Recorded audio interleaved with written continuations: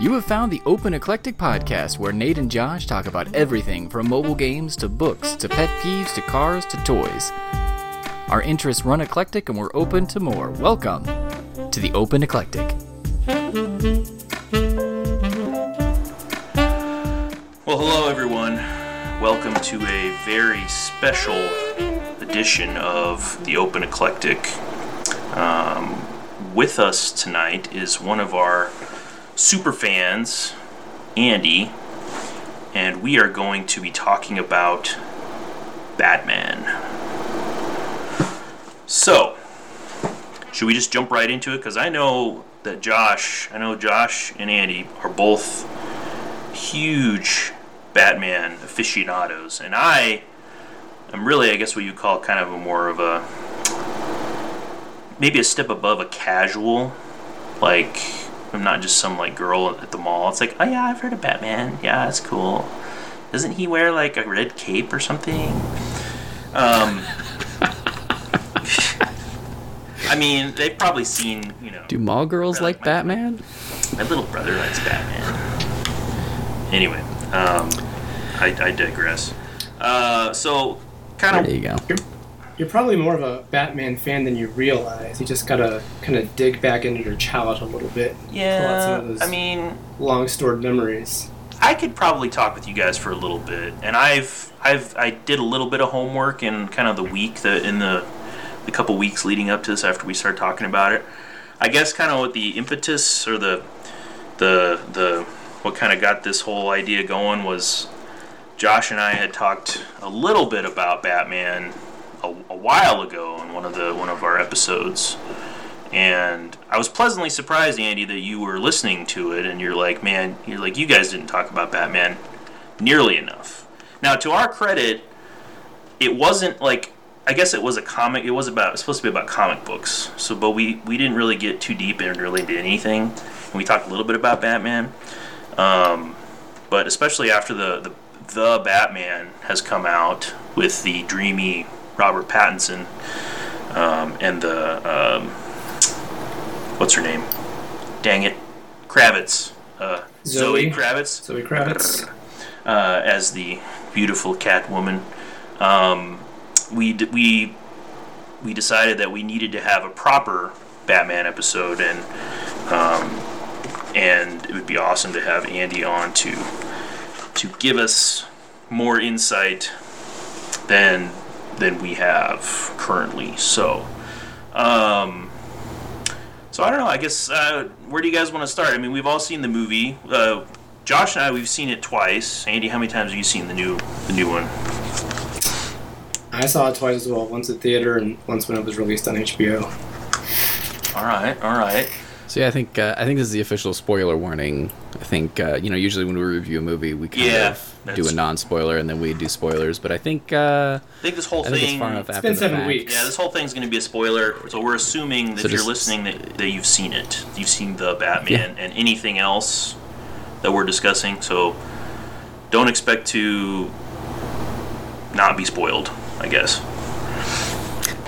I think there's a lot of things where it's like, if you expect like if we venture into Dark Knight Returns or something like that, I mean, that came out in the 80s. I think I feel safe in saying, well, sorry. Yeah, talking about, like, any of the Batman in the past, anything before this is just open season. I mean, it's all open season, but especially that stuff. So, to quote my favorite Alfred moment from the comics, real quick. The what do you say? The greenhouse is loaded, and I'm a dead shot. The greenhouse is loaded? Yeah, it was a shotgun.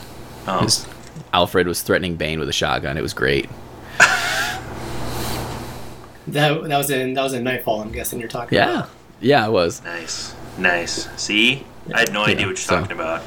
You're like, Alfred. That's okay. Look, I have the shotgun. book. Yeah. I got the book right there. The novel adaptation by Dennis O'Neil, one of the best Batman comic book writers from the 70s. And that book is great, actually. I have it on my shelf too. You can't see it, but it's over there. I don't have any. You can't see anything back here. No, it's fine. I have one collection. I have the Long Halloween. That's like the one Batman collection that I have. but it's been like 15 years since I've read it. So, You haven't read it in the last couple of weeks? No, I didn't do a lot of homework. See, I watched Year One, and I watched. Now I always screw this up between the movie and the comic. The Return of the Dark Knight, or Dark Knight. Dark Knight Returns. See, I always get it wrong.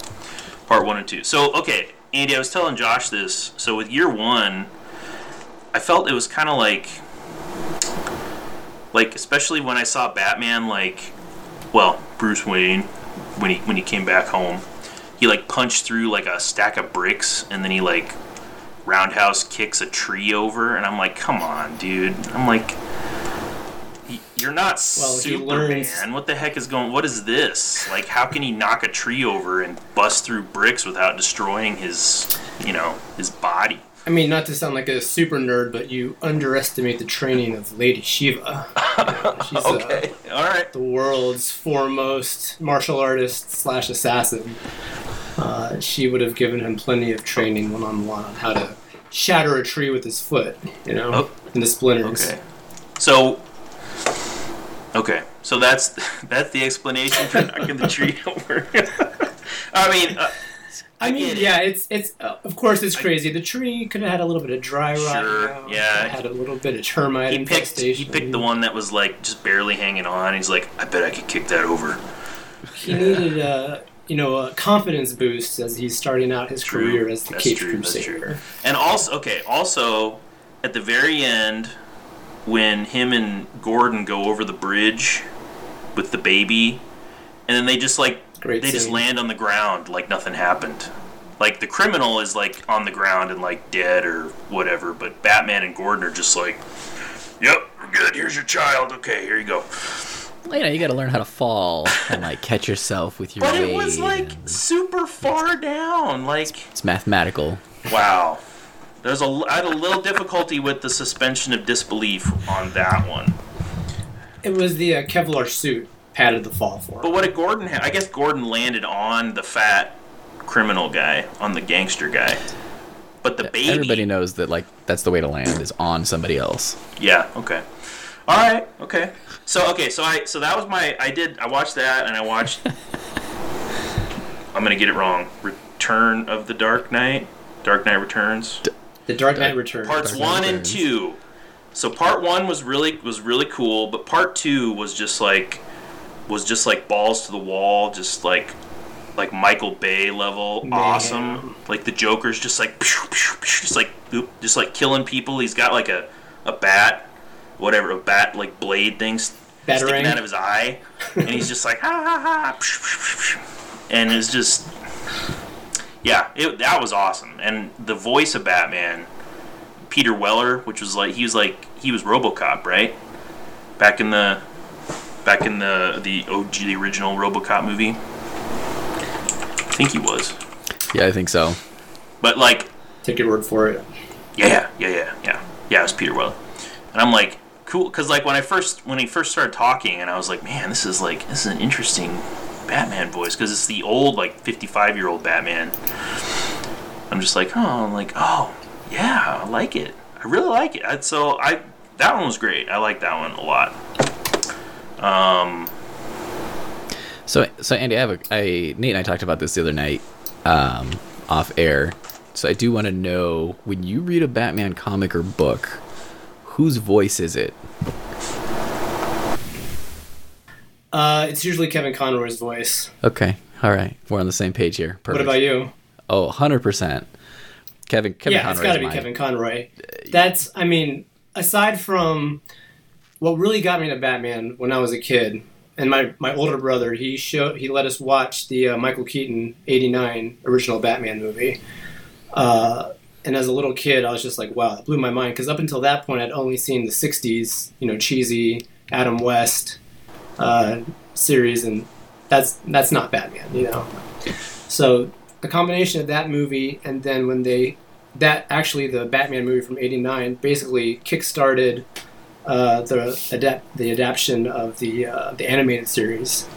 I believe Warner Brothers at that time had just gotten off the ground with Looney Tunes, and one of the not cast members, but one of the writers or producers of Looney Tunes was Bruce Timm, and he was one of the main producers for the animated series, and he was a huge Batman fan, and he brought on Paul Dini, and between the two of them, Batman the Animated Series just for me was Batman, and it ran for 4 or 5 years, and it splintered off into different series with Superman, and then with the League and everything. But Kevin Conroy as Batman, you had Mark Hamill as the Joker, and I remember the very first episode with Man-Bat and just thinking, oh my gosh, this is so cool. And when they brought in Mr. Freeze and they brought in Clayface, they brought a lot of characters and a lot of villains in. Since I wasn't that familiar with the comics yet, I was only familiar with the 60s show, really brought me into, that world. And for me, and I'm sure for you guys to a certain extent, especially you, Josh, I mean, Batman hands down has the best villains of any superhero, I think, across any, whether it's DC or Marvel or whatever. Most recognizable, everybody knows the Joker, everybody knows Catwoman, everybody knows Penguin, Two-Face. I could go on and on and on. And the animated series really brought that alive in a sense for me, and was actually responsible for spawning new characters. Bruce Timm invented the Harley Quinn character. Josh was just telling me about that. Thanks to him, we have Harley Quinn, yeah. Well, okay. And now she's got her own movies, and now she's in series with other rogues. So it's very cool, like everything that the animated series did for Batman. Like, the movie definitely kickstarted Batman and kind of saved the superhero movie genre in general, but the animated series sent it into overdrive, and like he is popular today for me, and I'm sure many other people, because of that series. And so Kevin Conroy, of course, he's the voice of Batman in the animated series. And in the Arkham Knight games. I was going to say in the video games, and Mark Hamill also, he voiced the Joker at least in the Arkham Asylum. Or did he do all of them? In all of them. Okay. He was in all of them, yeah. Which that's really cool too. I played through, again, like, I dabble. So I have a little bit here and there. So I played Arkham Asylum. That was a great game. So Andy, I was talking to Josh about this the other day, and it kind of goes along with the Harley Quinn thing a little bit, kind of related. And it's like, why don't they make like a big movie with a villain that is not the Joker, or they don't even like. I mean, I know we just had the Riddler, but it's like, why don't they like? It feels like it's always Batman and Joker, and I know that like Joker's the nemesis, is Batman's nemesis, but it's like, can't we like explore something else? Like there was that. I think I sent you that link for that how it should have ended, or how that animated thing. I don't know if you watched that, where at the end, like Batman was like, yeah, so then the next movie I think we should do like Joker, and Superman's like, no, dude, every single time you've done the Joker so many times. So I'm like, I agree with that. They should do somebody else. I don't know. I think it has to do with the iconography of the Joker, though. Like, he's so over the top in like every way possible, depending on how you want to play it. From like Cesar Romero's ridiculous Joker in the 60s, where he like refused to shave his mustache, so they just put the makeup over it. Or like Jack Nicholson's like frozen smile and his like just dead-eyed like, the crazy face to Heath Ledger. They're just. I haven't seen the Walking Phoenix one, or I haven't seen that one either. But everybody kind of went gaga for that too, and he definitely did his own thing. And then in the comics too, it's just that kind of balance to the Batman. So I think that's why. You like have somebody who's like a yin and yang physically kind of thing? Dark. Yeah, he's physically dark, but he's trying to bring hope and like and good to Gotham. And then you have somebody who's physically bright, who is a very dark presence. So it just kind of, I think because like, of that, they instantly complement each other. I get it. I'm like, I mean, I know we got a little bit of that because, I mean, we've seen other villains in the movies, like Mr. Freeze and Poison Ivy and the Riddler twice now. Don't talk about Mr. Freeze and Poison Ivy. No? Batman and Robin, that was pretty bad. The George Clooney flick. I know. It was cheesy. bad. It was bad. We had nipples in the bat suit. I submit. I'm firmly in the camp that was a good movie. I liked the '60s camp. Like, it's not for everybody. Don't get me wrong. Wasn't there like bang and pow? Like, didn't they actually have? Or am I just? Why? It was pretty close though. Because it was really that movie really comical. Upset me though, because again, like, I'm coming from reading Nightfall, and Bane in Nightfall is not some idiot grunting, steroid freak like he's portrayed in Batman and Robin. Oh, he was in Batman and Robin? See, he was Poison Ivy's, like, henchman. number one henchman. Wow, I didn't even remember. But he just grunts. He just grunts in the movie. Yeah, that is pretty bad. And so that's what I saw first. And then when I read Nightfall, I was like, ooh, see, I like this better. I like that he's an intelligent, methodical kind of. I did read Nightfall, and it was because Andy loaned it to me back in high school, and that was the last time I read it. So I should probably read it again. And I really enjoyed it when I read it. I was like, man, this is like it's a novel. So I'm just like, wow, this is really cool. Well, in the Batman, they do a different villain at least, though. They could have started with the Joker. And I kind of they still put him in at the end. Yeah. I think it just shows that, this isn't Batman Begins. I like that we're not getting like a day one origin story. Yeah. Like, we didn't start with like little Bruce or anything like that, or him being, not Batman yet. Like, we start right away. He's been Batman for 2 years, right?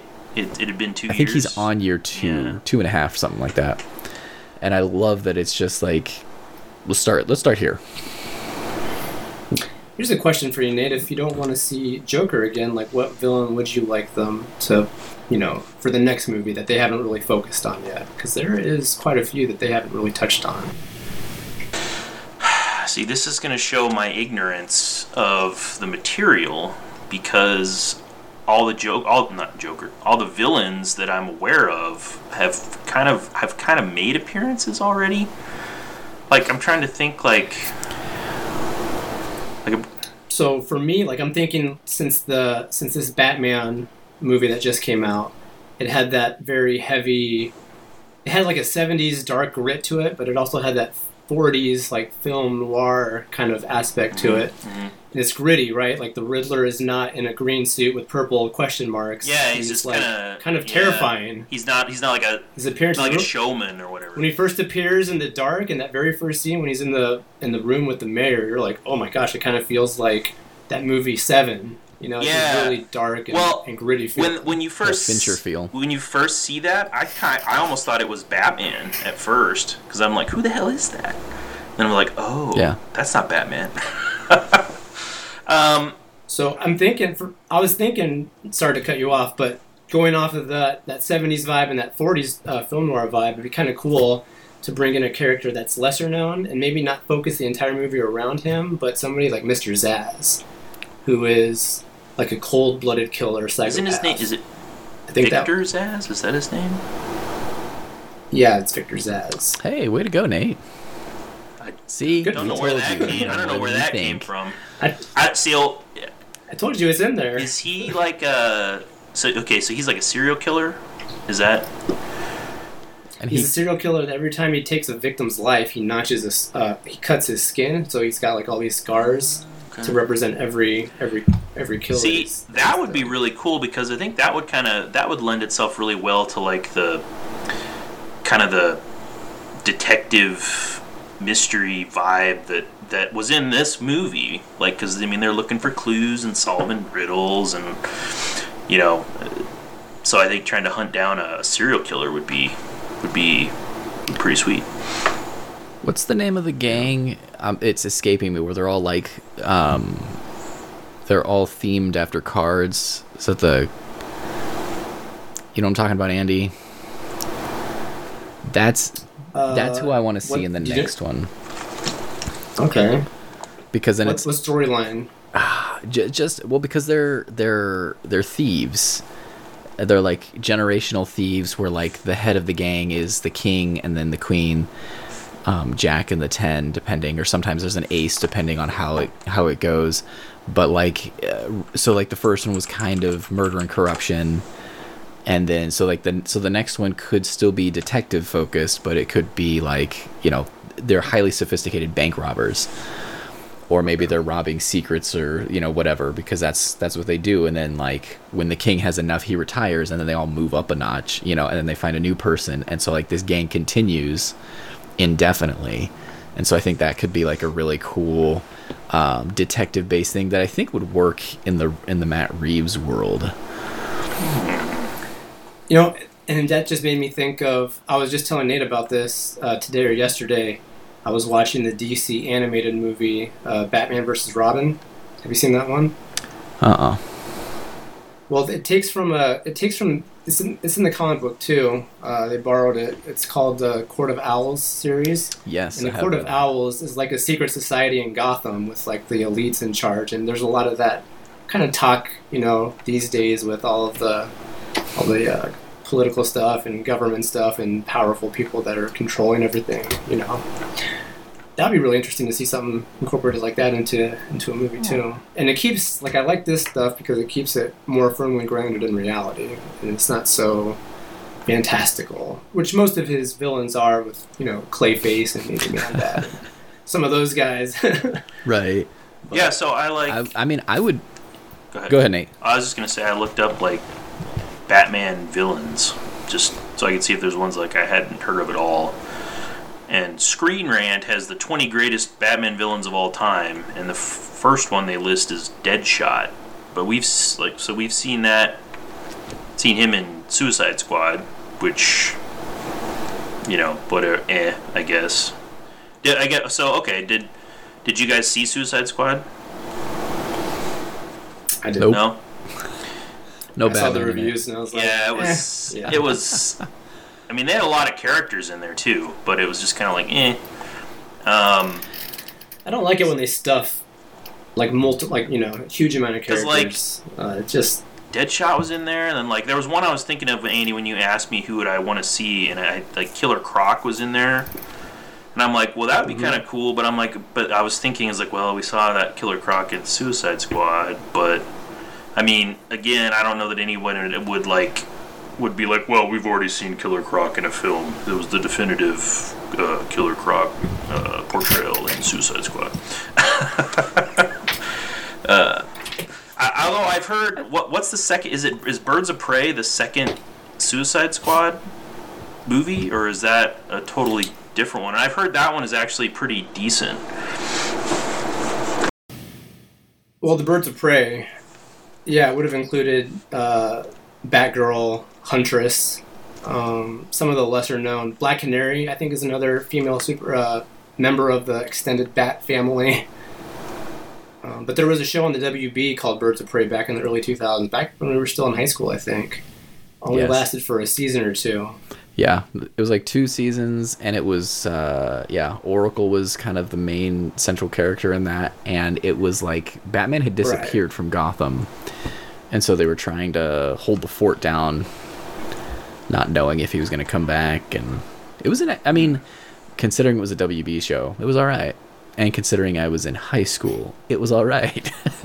Oh. Probably had a pretty dark angel feel to it, that little Jessica Alba show. A little bit, yeah. Andy, you were so into that show. I never watched it. Oh, I love that show. Yeah, Oracle, Nate, by the way, in case you're not tracking. Sorry, Oracle? Do you know who Oracle is? Josh mentioned a second ago. No. Wait. Is that's Gordon's daughter, right? Isn't it? Very good. Or am I totally off? Very good. Like, because she was Batgirl, and then she gets paralyzed, and so she becomes Oracle, right? Because the Joker shoots her in the spine. So I don't remember. Okay, so there was was it the Under the Red Hood? Is that one that talks about, like, does that deal with what happens to her, or is that just like the Joker? Am I getting that, like? It depends on which confused. line you follow. I'd say the Killing Joke, right, is the big one that kind of, yeah, that one. It's right there. Look at that. Yeah, the Killing Joke deals with her getting shot. That's also a very dark. Such a great cover, by the way. Yeah, And the DC animated movie is fantastic. it's true. It is. It's one of the To better watch ones. it. So many things. I will steer everyone away from Batman Ninja. Never heard It of was it. just, it was pretty terrible. Don't bother with it. Batman Ninja.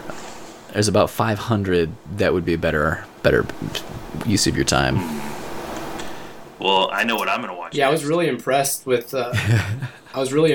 with. The Batman versus Robin and the other one, Batman and Son. Whenever Damian Wayne is introduced, that Wayne DC and Son. animated movie too, which He has a that's son. the whole DC animated movie collection that they've brought out over the past 12 to 15 years. Man, those are really strong Batman movies, and that's something that you will never get from a live action Batman movie. Is you get to see, even though it's animated, but you see how the the writers in the comic books really envision him being like this really badass martial artist and super intelligent detective. You get that with all the gadgets and everything. It does get a little fantastical with some of the things he's able to survive, but some of those movies are awesome, really, really good. Well, I think talking about Deserve, surviving. a place on any. Yeah. Well, yeah, like you're saying about the writers, like they have so much more space and time to be able to flesh these characters out in whatever direction they want, and they're not constrained by a studio and actors and all that garbage. Necessary and not always garbage. No, that's a little harsh, not garbage. But Sometimes. being able to make the comics, okay, what was I gonna say? Now I forgot. Lost my train of thought. Well, I think you have opportunity with those animated movies that you don't in the live action though, because Right. it's easier to have that suspension of belief. Yeah. And I mean, it's like, and again, it's still, you're still creating, a movie, but and it's animated and stuff. But it's not like, I'm sure they can make those a bit faster than a feature, like a big budget blockbuster movie, and they're still high quality, which, Andy, you said something about Batman being able to survive like injuries or whatever, like in that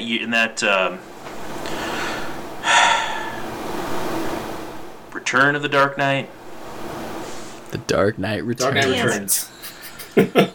In the second part, when he has been shot by Joker like multiple times, and he's like on top of the police SWAT van, and he's just like, he got shot in the gut, and he's just got like blood just like pouring out of him. I mean, the fact that he didn't like pass out and just die, and then the new Robin takes him back to the Batcave, and Alfred's just like, fix him up, okay, he's good. And this dude's 55 years old, and he's just like, okay, I'm good. A nuke went off. Damn. I don't know if that... Well, 55 is the new 35. Right. Yeah. Well, I think in that comic, they and that movie though, they do kind of explain it as much as you're ever gonna get. And again, I mean, I understand that it's a comic book, and it's not reality. I get it. Yeah. I get it. But he's like, when he's all gets beat up the first time, and he's all like stripping down, which I thought was weird in front of the child, but that's another topic. And then she's like, "Where's he going?" And Alfred's like, "To find his strength." Yes. And it's like, so yeah, it was just like about brute willpower that's apparently kept him alive. I almost wanted to kind of laugh when Alfred said that. He's like, he's going to get his strength. And this, half-naked Batman's just walking into a cave and like talking to a bat. Is that like his dad, or just the spirit of bats, or fear, or what is it? What is that? Who is he talking to in the cave? It's whoever you think it is. Is that just open for the viewer to decide? Like, just open for interpretation? I think so. I mean, it was kind of cool, and I did. So there seems to be a theme of like bats like crashing through windows in in this stuff, which that is also a very like dramatic thing where he's like, I'm ready. Suddenly I was like, damn it, I gotta replace a window again. Crap. Well, it's that concept of like rebirth. Okay. All right. So Nate, I have a question. So the suspension of disbelief for you was broken in year one when he's like kicking the bricks in the tree. Okay, like I can see that. Okay, definitely. I won't say it's broken. But like, it's bent. Like it's like. But was it broken for you in The Batman when he's taking all that gunfire and just kind of keeps going? See, I just figured he just had like this awesome Kevlar, just bulletproof.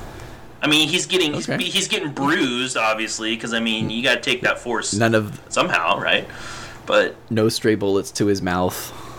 Well, it's a rule. They never shoot him in the face. It's always just in the vest region.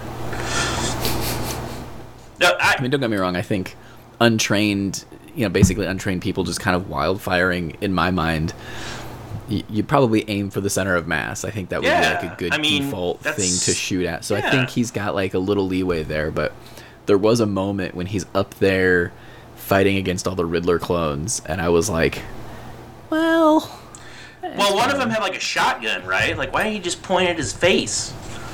Okay. Well, and then he did when he was hanging down. The guy was like getting real careful and like bracing. But then he did like the whole like movie villain trope thing where he just like waited too long, and they're usually like. And he got me monologuing. Yeah. Maybe it's just because I'm not as used to watching, like animated shows or animated movies as much, because they do, have a little bit of a different vibe to them than film, I guess. I don't know.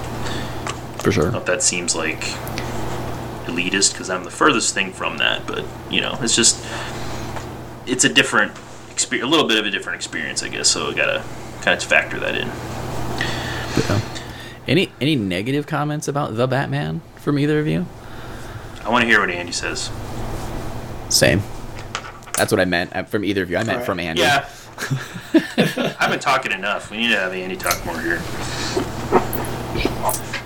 So, I mean, there was a couple nitpicky things. I thought overall it was the best Batman movie, live action, after The Dark Knight. So,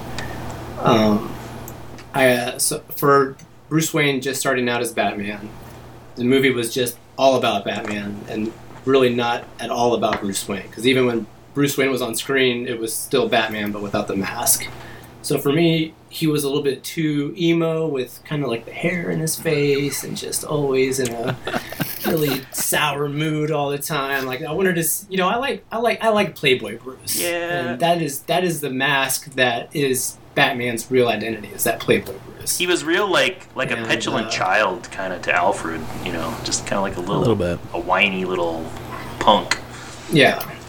Yeah, the way he talked to Alfred, if I were Alfred, I would have given him a little backhand. Yeah. So that was kind of a nitpicky thing for me. I appreciated that there wasn't really too many political messages in the movie for the most part. It was a Batman movie. It was kind of funny that all of the evil people in the movie, all the bad people were white men, and then the saviors or the good people were people of color. So, I mean, it's not that I'm looking for those things, but I just kind of noticed it. I think all the bad guys being white men is actually fairly because of the tone of like corruption, people in power being corrupted and that sort of thing. I was like, that didn't feel out of place to me. It was like all the saviors except Batman. Like that, I did kind of pick up on that vibe a little bit, but also I agree that I was kind of like, I don't know that I care enough. Yeah, it didn't take away anything from the movie. No. I I had no issues with. I did hear people complain that about the race of Catwoman, and I had no problems with that either, personally. Oh, no, not at all. I mean, we already had a black Catwoman. We had Halle Berry. I mean, that wasn't a great Catwoman, but... So, we don't talk about Halle. So, Josh and I were just talking about that the other night. I have never seen Catwoman, and I know it's like derided as like one of the most terrible movies like ever. Have you seen it? I haven't. I never bothered to see it. Yeah, because it was like... It goes to show that, with very few exceptions, people don't respond well to villain-based DC movies. It doesn't work. With the exception of the Joker, which everybody seemed to like. I still haven't seen it. I haven't either. I need to see like that. All the other ones were like, at best, split on what people thought about them. Well, what other ones what have there been? Like villain-focused ones? Catwoman, Suicide Squad, Joker, Suicide Squad 2, Peacemaker. Yeah. Peacemaker? Which... And there was a Harley Quinn movie too. Right, and all of them were like, except for the Joker were kind of bottom of the barrel. Yeah.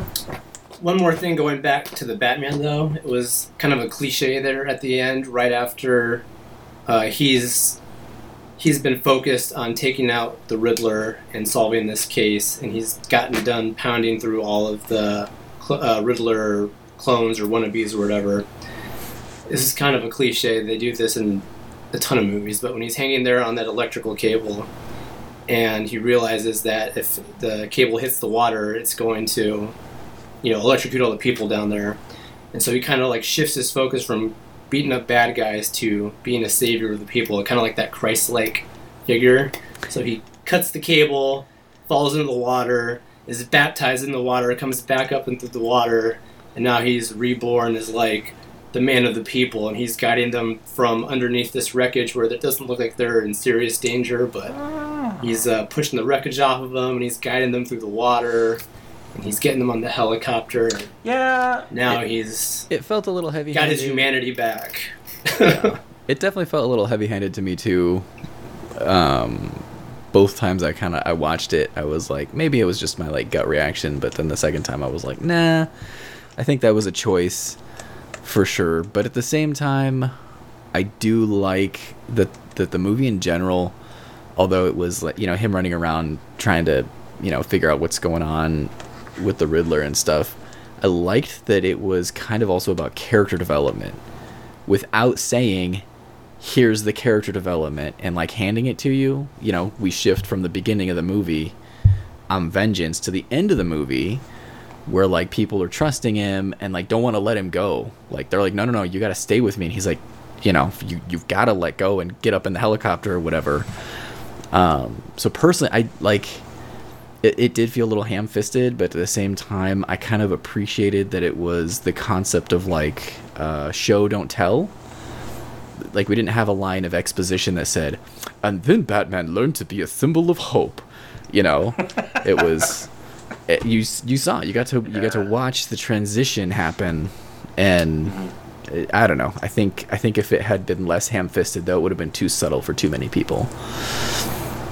Speaking of him saying, I'm Vengeance, did he actually say that to Catwoman or anybody else? Because they kept calling him Vengeance. Well, as far as I can remember, he only said it in the very beginning to those as far as what I recall, was just saying it at those guys at the very beginning. I'm Vengeance. Well, I think I got the impression that that's what he said to everybody when they were like, who are you? And so that's eventually, I mean, he isn't killing anybody, so people talk. And then this guy was like beating me to a pulp, and I was like, "Who are you?" And he said, "I'm Vengeance." What is that, man? I think where it gets around in the underworld. I think so.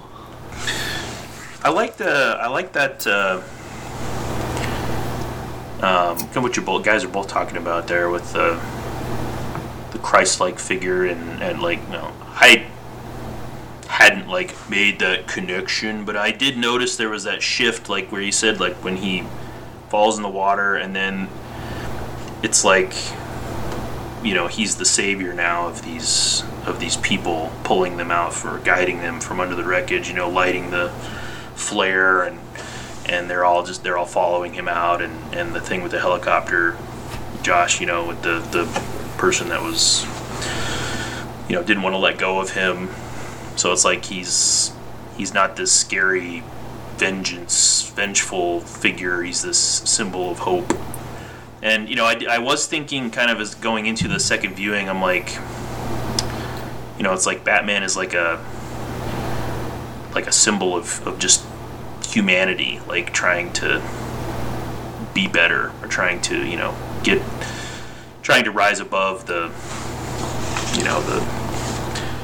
crud that we live in, and that's that just surrounds us. And I don't know, I like it.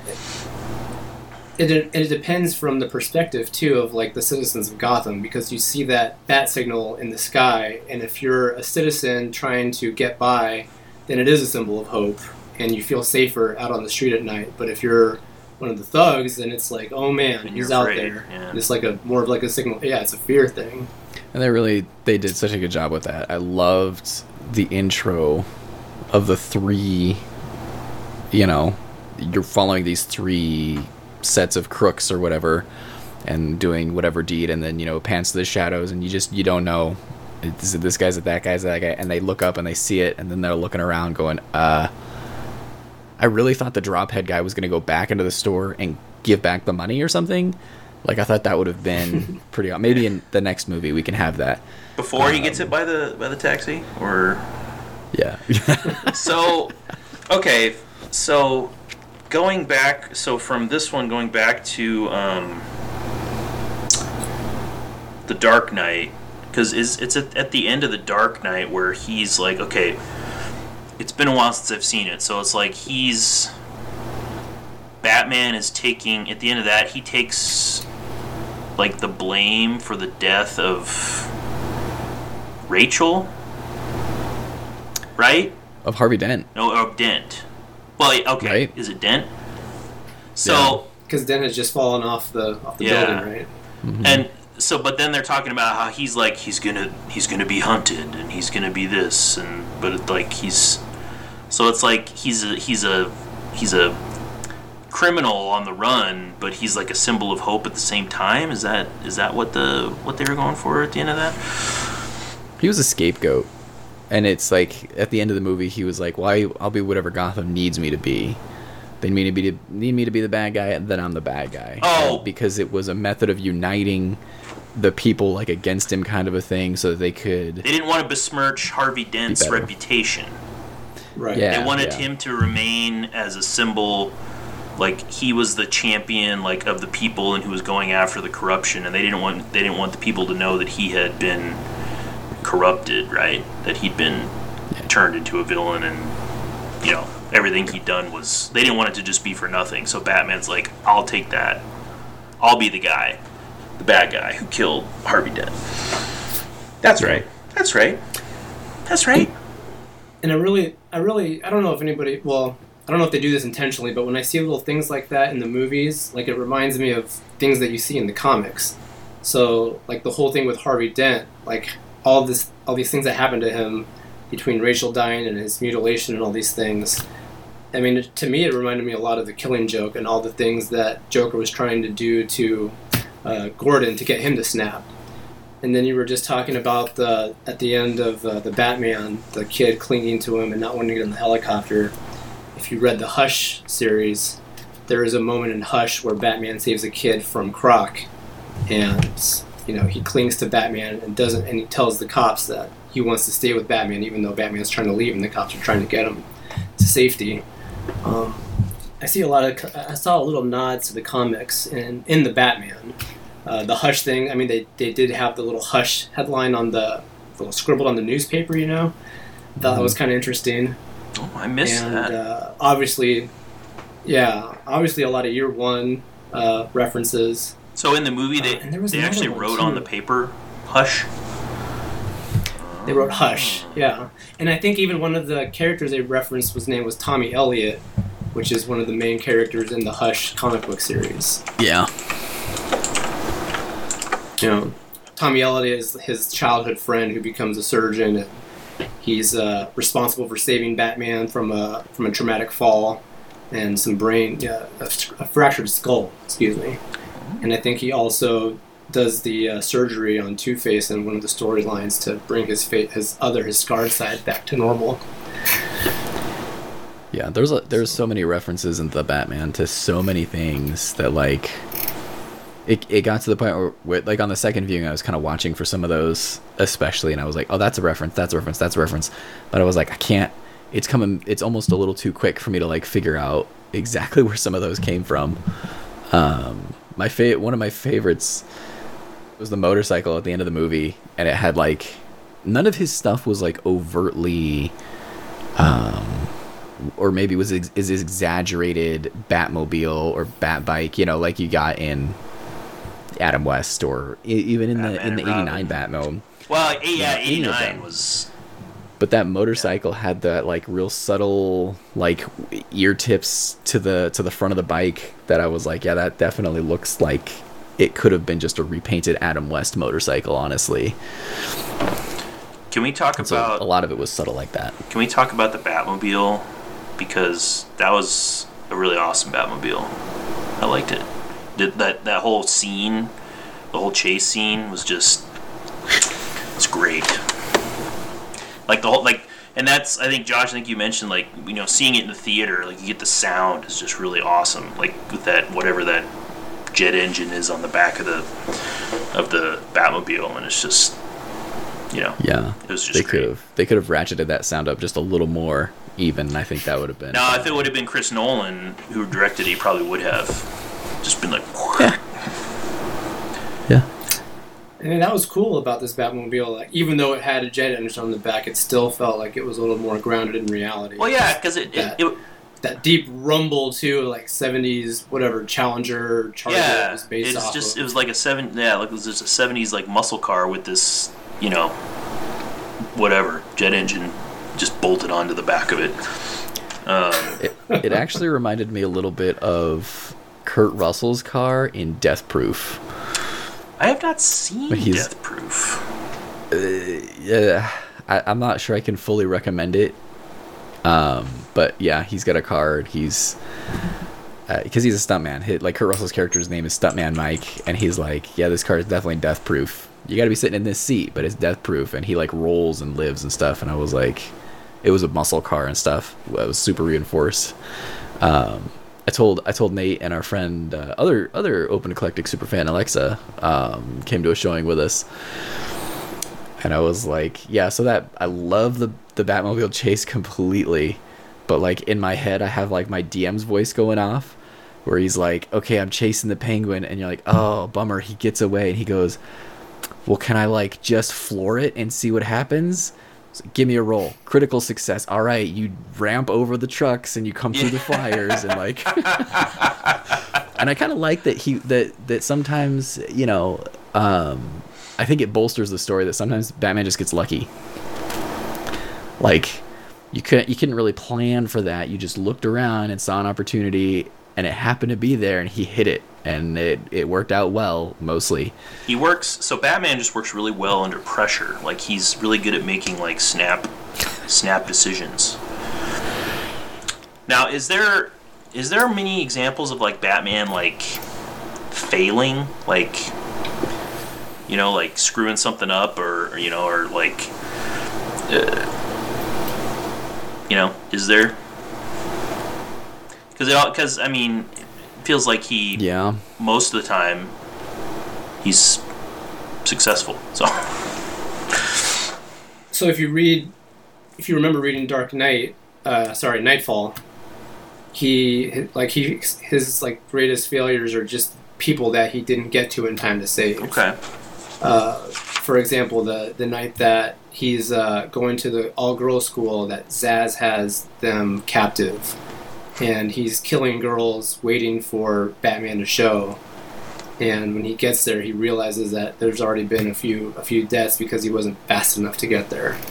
And so he's, you know, anytime somebody dies, he's hard on himself that he wasn't fast enough, that he wasn't strong enough, that he wasn't clever enough to have prevented their death. Well, and then, like... Sorry, go ahead. I mean, as far as like messing up because somebody outsmarts him, like I know there are. I'm just having trouble thinking of like some Bane, examples. Bane defeats him, right? I mean, that's a failure. Well, Bane, yeah, breaks his back. Bane wears him down though. He breaks all the inmates out of Arkham, and he waits and lets Batman capture them one by one. And even during all that, he's not able to capture the most dangerous ones like Two-Face and Joker. He gets the lower level guys like Maxi Zeus and Zaz and Firefly and some of the C-Team guys, you know. And at the end of it, he's exhausted because he doesn't sleep, he doesn't eat, and spending all his energy. Bane's already figured out. Maybe he's cut through some of Batman's own carelessness. Getting back to the manor, to the cave, and that he tracks him in a helicopter and sees that he's heading in a direction where all of these rich people live. And Bane deduces that, well, it can't be this rich guy because he's 85 years old, and it can't be this rich guy because he's way out of shape. So it's like it has to be, Bruce Wayne, and he sees the picture of Bruce and he realizes that face that Bruce Wayne wears is the actual mask, and he knows, without having to actually see him in a costume or see evidence of the cave, he just knows that guy, like those eyes, that face, it's steel behind that. He's like, that is definitely the Batman right there. So I think, yeah, speaking of like that mask that he wears and how he doesn't do the Playboy thing well enough, I definitely miss that aspect of like Bruce Wayne's character. But I think we're gonna see that in the future Batman movies, and I think the groundwork they laid about the persona of Bruce Wayne is this recluse that nobody sees, and then when you do see him, he's like, in this ridiculously extravagant sports car, and he gets out and he puts on his shades and just kind of ignores everybody. That's kind of the allure. Yeah, hopefully he gets a haircut, you hippie. Well, he's busy being Batman. We're lucky he shaves. We could have had bearded Batman. That'd be cool. Like Ben Affleck was pretty bearded. Yeah. Okay, so are the Affleck Batmans worth watching? Or though that whole, whatever the Justice League stuff, is that worth checking out? Because I haven't seen that. I think they're okay. The first one, I think Batman versus Superman, right? Mm-hmm. It gets too convoluted. They have too many different storylines going on between the Batman versus Superman story, the introducing Wonder Woman part into it. They bring in Doomsday, which is like, come on, it's too much going on for that one. Mm-hmm. But it is kind of cool. You do get to see a little bit more of like the way I think the comic book writers envision Batman. He's like he's a little bit older, but he's kind of at the peak of his powers. And there's one, I can't remember if it's in that movie or in the Justice League movie, but there's a scene where he's in a building and there's a bunch of thugs in there, and he's just kicking butt, and it looks super cool because he's kind of swinging around the room with his it's not a grappling hook, but with the one that. Or no, I'm sorry. Yeah, that's League. Okay. That's Batman v Superman when he's saving Martha. Okay, yeah. That scene is very cool, and I think he even takes a bullet to the head, and he just keeps going, like it deflects off of his Kevlar cowl. Yeah, I think. But I mean, yeah, the movies are. They're okay. I think Ben Affleck is definitely believable as a slightly older Batman, but the stories are just too. There's too busy. There's too much going on. So there was this whole controversy about this. Everybody's like the Snyder Cut. Release the Snyder Cut because Zack Snyder he directed or worked on a big chunk of one of the movies, but then they fired him and brought Joss Whedon in to finish it up, and people are like, we need to see the Snyder Cut. We don't want to see this one because it's not as good. Well, his daughter died, right? His daughter died. Okay. So he'd already filmed 90% of the movie. So he stepped away because his daughter died. Okay. And then they hired, was it Jeff Loeb? Joss Whedon. It couldn't have been. I thought it was Joss Whedon. Joss Whedon, yeah. Okay. So I think, yeah, it's interesting when they talk about Batman v Superman, because I watched it, and it's not as bad as I think people say it is. I don't think it's good. It's got a lot of messy stuff in there that you just scratch your head and go, well, that they did that. The Martha thing is just just murder on your ears, and like it's just terrible.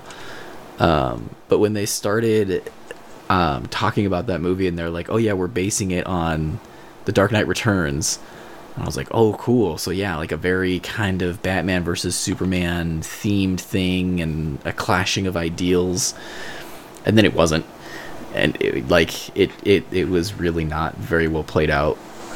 And I was like, man, they could have gone to the source material and like pulled from the Fountainhead directly.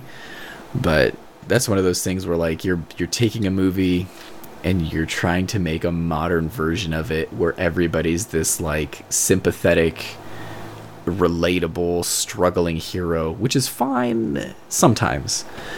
But you know what makes Superman the way he is that like Boy Scout mentality of, you know, truth, justice, and the American way, and using that as like a foil would have been much better than like conflicted Superman, I think. But they didn't ask me for my opinion. And they started out with a really good idea, too. I really like how it started, where Batman is angry with Superman for all the damage that he causes to the city fighting Zod. Yeah. And the threat that poses, that you have this alien that's the most powerful being on the planet that can do whatever he wants and nobody can really stop him. They should have, like, pursued that a little bit more, but they just started throwing all these different elements from different aspects of the DC universe into it. It just went off the rails a little bit. I'll say that's something that like the Batman did really well is nothing was wasted in the movie. Like it's 3.5 hours. It's a long movie. But like was it Nate, was that you or Alexa? And they were like, no. Man, I didn't. Well, Alexa's the one that was complaining, and she's like, it could have been shorter than, you know. Yeah. But then we asked her later, and we're like, so what would you have trimmed out? And she was like, nah, you couldn't have trimmed anything out. Yeah, like it was all, there wasn't any like extraneous just, you know, filler in there. So to go back to that, like you're talking about like, so you said Batman was angry with Superman, or you were talking about that just now. And I really liked in the second part of, it was the second part, yeah, of Dark Knight Returns, where I Googled it, pulled it up so I can read it correctly this time, where he's fighting Superman, and I was like, because you were just talking about how, well, Superman is he's this alien who's super powerful, and he just deflected a nuclear, like an ICBM, and it affected him, like turned him into some weird like zombie Superman who falls to Earth and sucks the life out of all the ground and regenerates as, you know, Superman again. But it was cool to see how Batman actually had like gadgets that could make him almost like a formidable foe for Superman. I mean, it was all, you know, it was all this gadgetry and stuff that he had to use, but that was really cool. And then one other thing, I can't remember if it was Josh or Andy that was talking about, well, you both kind of were, about the Playboy aspect of Bruce Wayne. And that was something, I think it was in Return of the Dark Knight, where like Gordon and his wife go to talk to him. They're interviewing him because they're trying to figure out, or Gordon is interviewing him, Jim Gordon. I think he's just trying to account for his whereabouts or something, so they're trying to rule him out. And he's acting like he's all drunk, and he's got some floozy, you know, girl at his side, and he's like drinking champagne, and he offers it to both of them, and they're like, no, thank you. And after they leave, you know, it turns out it was like grape juice, and the girl was a paid, you know, an actor basically to keep up that facade, that Playboy, you know, that careless Playboy facade. I thought that was a nice touch. And Andy, what'd you think about the makeup? Like in the Batman, like it's the only movie where there's actually like proof, you know, that he had the eye makeup on after he takes the mask off. Well, Keaton clearly wore makeup, but like when he took the mask off, it came off with the mask.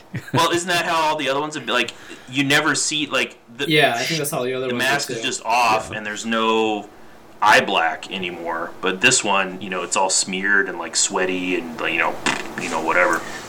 Again, like, that's the cool thing about this one is it has that gritty, dirty feel to it in every aspect of the movie. I mean, we were just talking about his car. You said it reminded you of the car from, what was it, Deadshot? Death Proof. For me, Death Proof. For me, it reminded me of the car from, and I'm a fan of this movie, and though I know a lot of people don't like it, the Thomas Jane Punisher. Oh, I love that one. I love that one. It.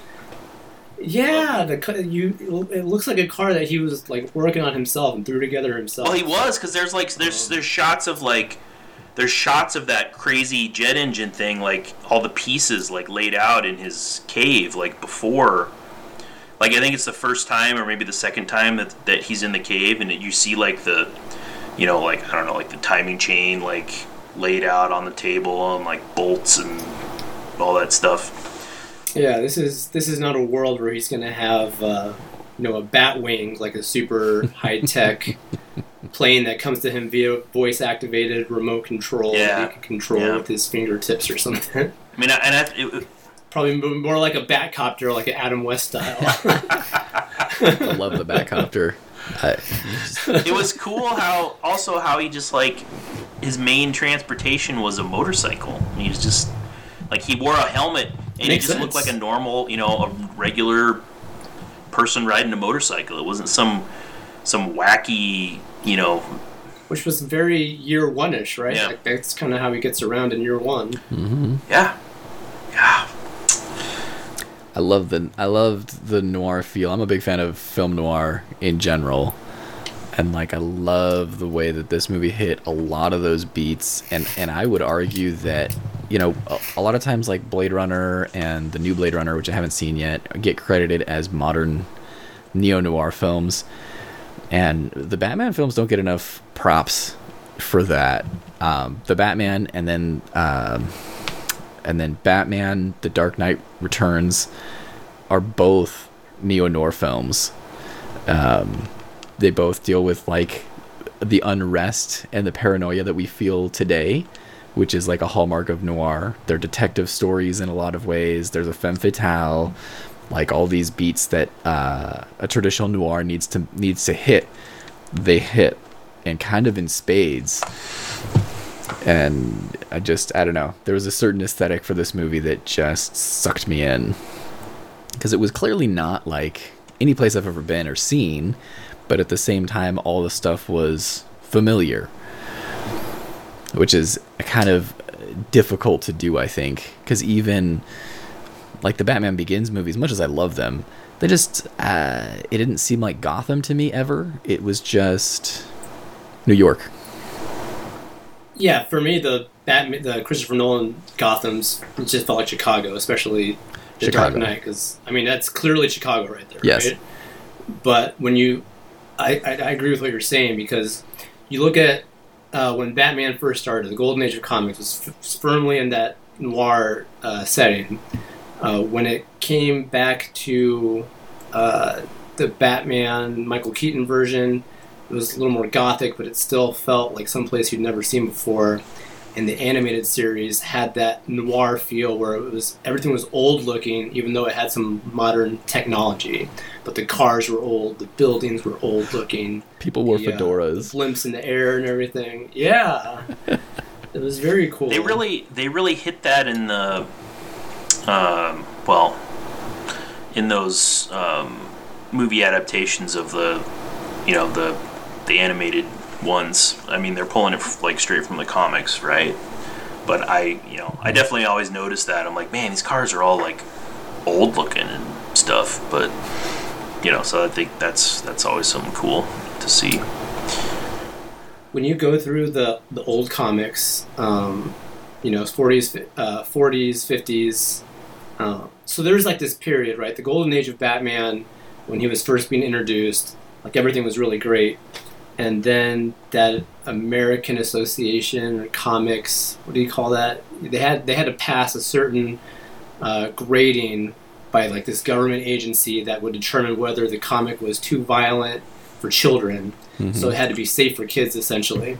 And so from like 1950 to 1964 or 65, Batman got really goofy and dealt in a lot of sci-fi and extraterrestrial monster type things. Through the early 80s, it was up until Frank Miller's Dark Knight Returns that it was like even the Joker disappeared for a while because he was considered too violent for the comics. In the 70s, it kind of got back to a darker, grittier Batman with Dennis O'Neil, and then really popularized, like exploded with Frank Miller, like you were saying. I think the atmosphere of Gotham is in a lot of places, it's not this way for most of the comics. You think about the like Marvel specifically, a lot of it happens in New York and Brooklyn and Queens.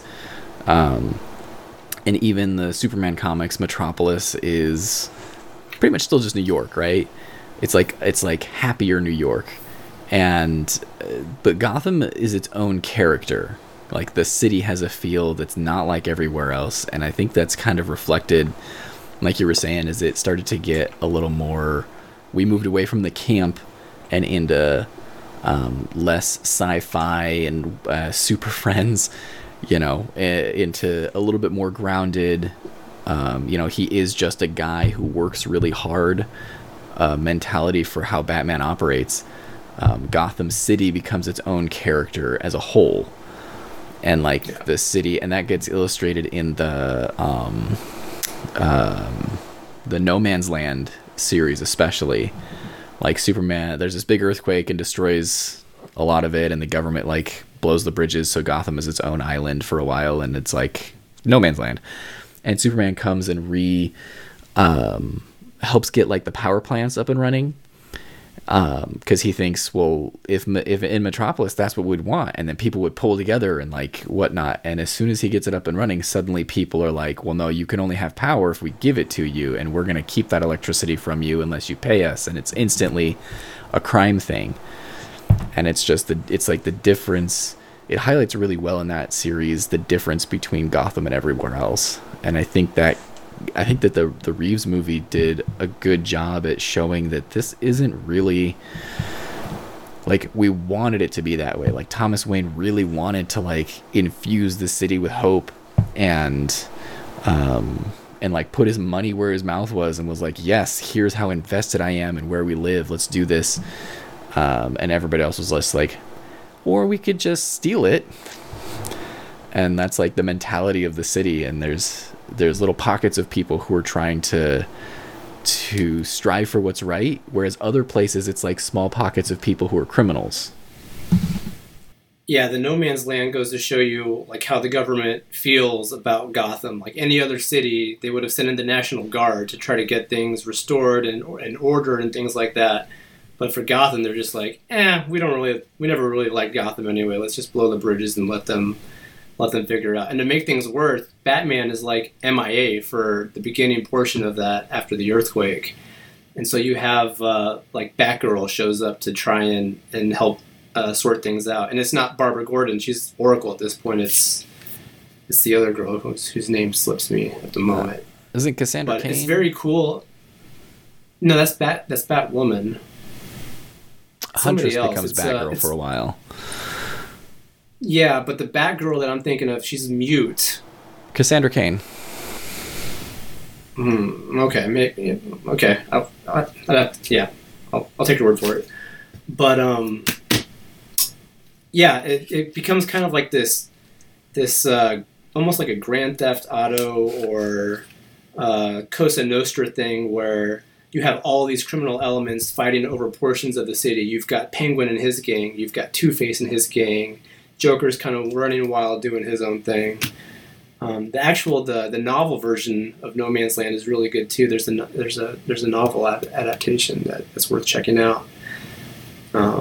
Especially, I thought the relationship between Sarah Essen and Jim Gordon is pretty interesting. And then also Batman can't really rely on high-tech gadgets because he doesn't really have access to a lot of it, right? He's got this utility belt that's more like a a tool belt, and he's got all this. He's carrying all this stuff around with him. Yeah, it's pretty neat. Pretty neat take on his resourcefulness. Yes. The thing with Essen was a shocking thing to me.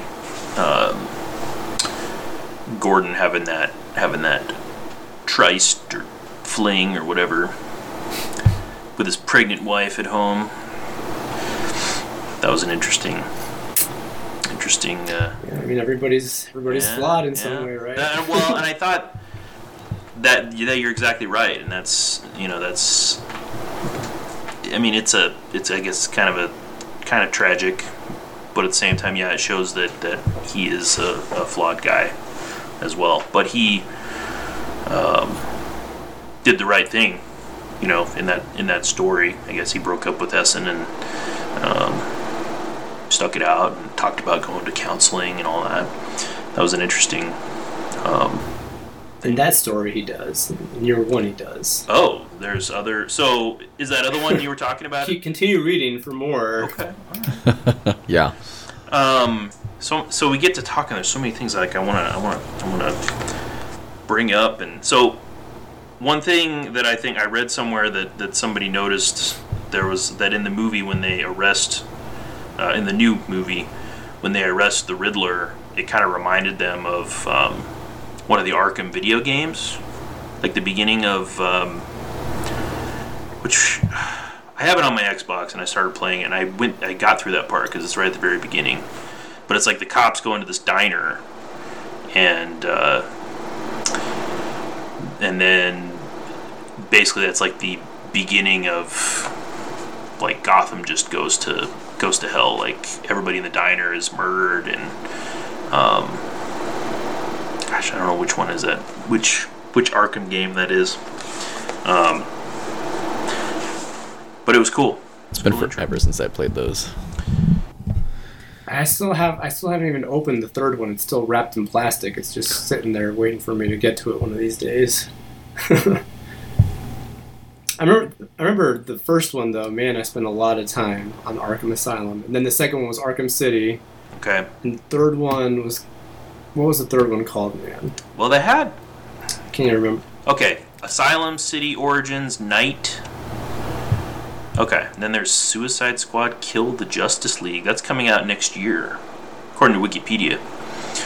I think it must have been Arkham Knight, the one I was talking about. At the beginning, where like some cop walks into the diner, and then everybody just dies inside the diner somehow. Something happens. So anyway, I started blasting. Yeah, so I just started blasting. All right, so we've been going. Let's see, we've been talking for a little bit over an hour. Do we want to? Is now the time? Do we want to say? I was thinking maybe you guys go with like each of you. Like, what's your top? Like maybe a top 5, like Batman.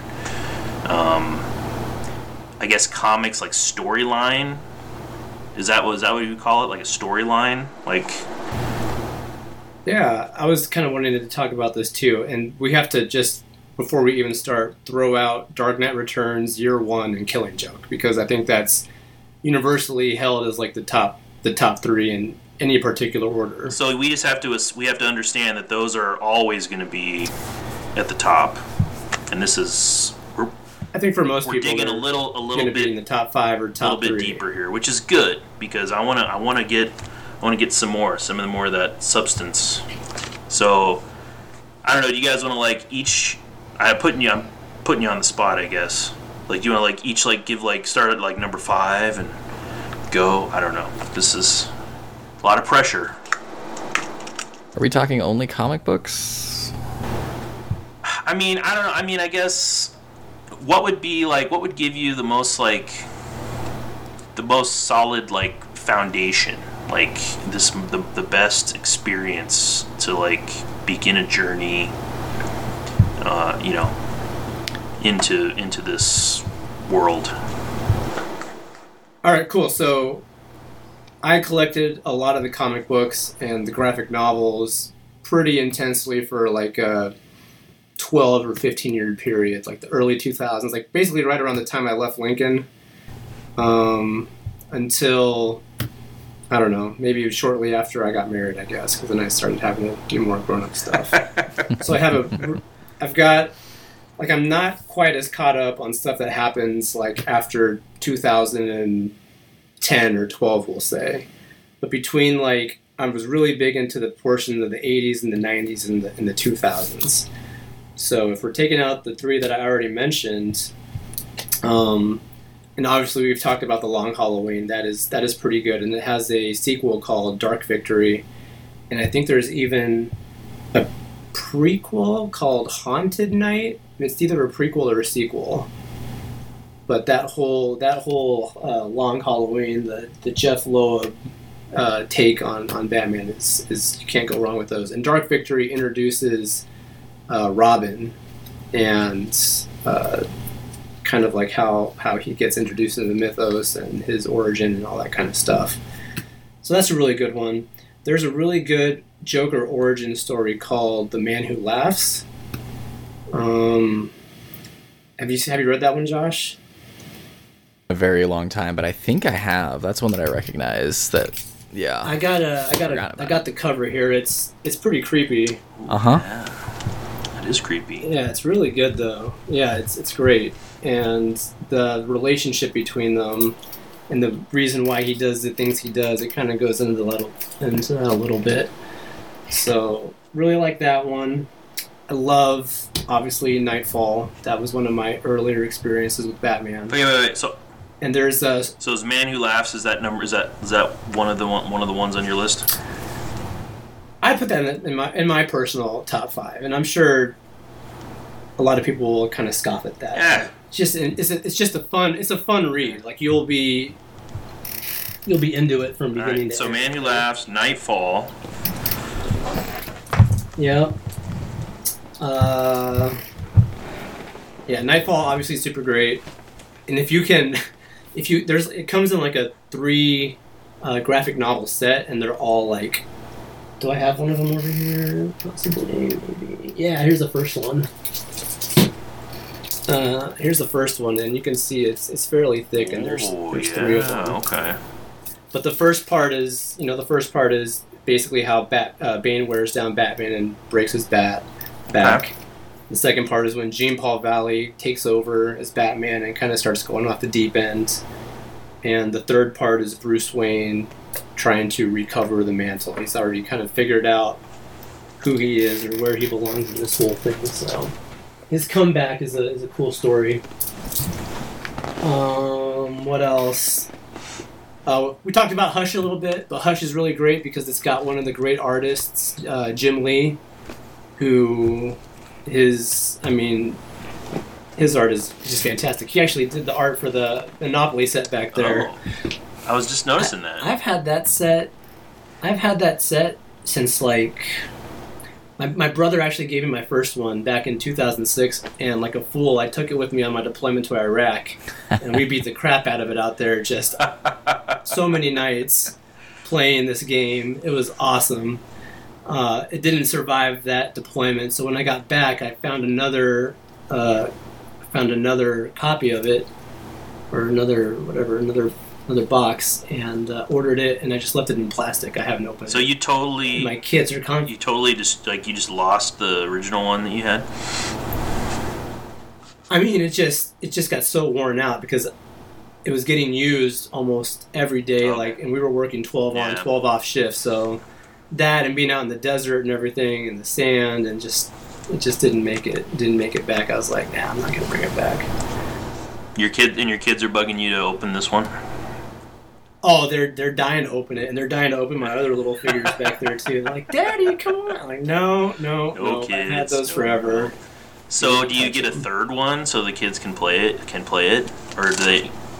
Well, you can't. It's not available. Really? You can't. You have to find it on eBay or something, and I don't know what it goes for these days, but I'd imagine it's got to be curious now. Okay. So you've got 3. You've got Man Who Laughs, Nightfall, and Hush. Yeah. What else? Under the Hood is pretty good. That was one of the last newer ones that I read before. Is that Under the Red kind Hood? Of falling out of. Yeah, it's kind of the story of it's this guy that he's a vigilante, but he's killing the crooks that he's taking out, and he's very familiar with Batman's fighting style, and he knows how to cut his lines that nobody else can cut. It seems to like just be a step ahead of him, and it kind of works his way out to figuring out that the Red Hood is Jason Todd, who was the second Robin, who was killed by the Joker, I think in Iran or something, chasing down these terrorists that he believed killed his mother. And at the end of the tunnel is the Joker. He's selling nuclear weapons to the Iranian National Guard or something. Wow. And Batman tells him to hang tight, not to go after him alone. And Jason is very rebellious and doesn't listen. And it's actually the story of how he dies. It was up to the fans. DC Comics did a thing where you could call this number. What? And if you called the one number, he would live. And if you called the other number, he would die. Oh, wow. And the fans, I guess, didn't care for Jason too much, so they offed him. Wow. That's really cool. I mean, I learned so much tonight. I wouldn't... Oh, that story blows your mind the first time you read it. I didn't think cool. Joker, I didn't know he was like an international arms dealer. I figured he was just a Gotham-centered dude. He's been a lot of things, I think. And again, it's just kind of like he serves the story primarily, Okay. which All is right. great. Okay, so you got one more. So, number one. Number one, let me think. I'm going to try something a little different. I'm not going to say it's my number one other than the top three or number one in this top five, but it's very cool to check out. And it's kind of like, I don't know if you would consider it an Elseworlds or an Otherworlds, but there's a series where he is taking on, I think Dracula comes to Gotham or something, Yes. Awesome. and ends up biting him. Yes. It's very, very cool because he dies and he gets reborn as a vampire, and I think he's got to find a cure. It's been years since I've read it. I have it. I have a copy of it. I just haven't read it in a long time. That sounds awesome. Oh, and my other one that would probably be number 4 on everybody's top 4 or top 5 that I didn't mention was Arkham Asylum. It came out in 1989, and it is very dark, very adult. It's not for kids. It's very gritty. Okay. And then this is just an honorable mention. I thought this one was pretty cool. This is a very dark take on the Joker, too. It came out right around the time that The Dark Knight came out.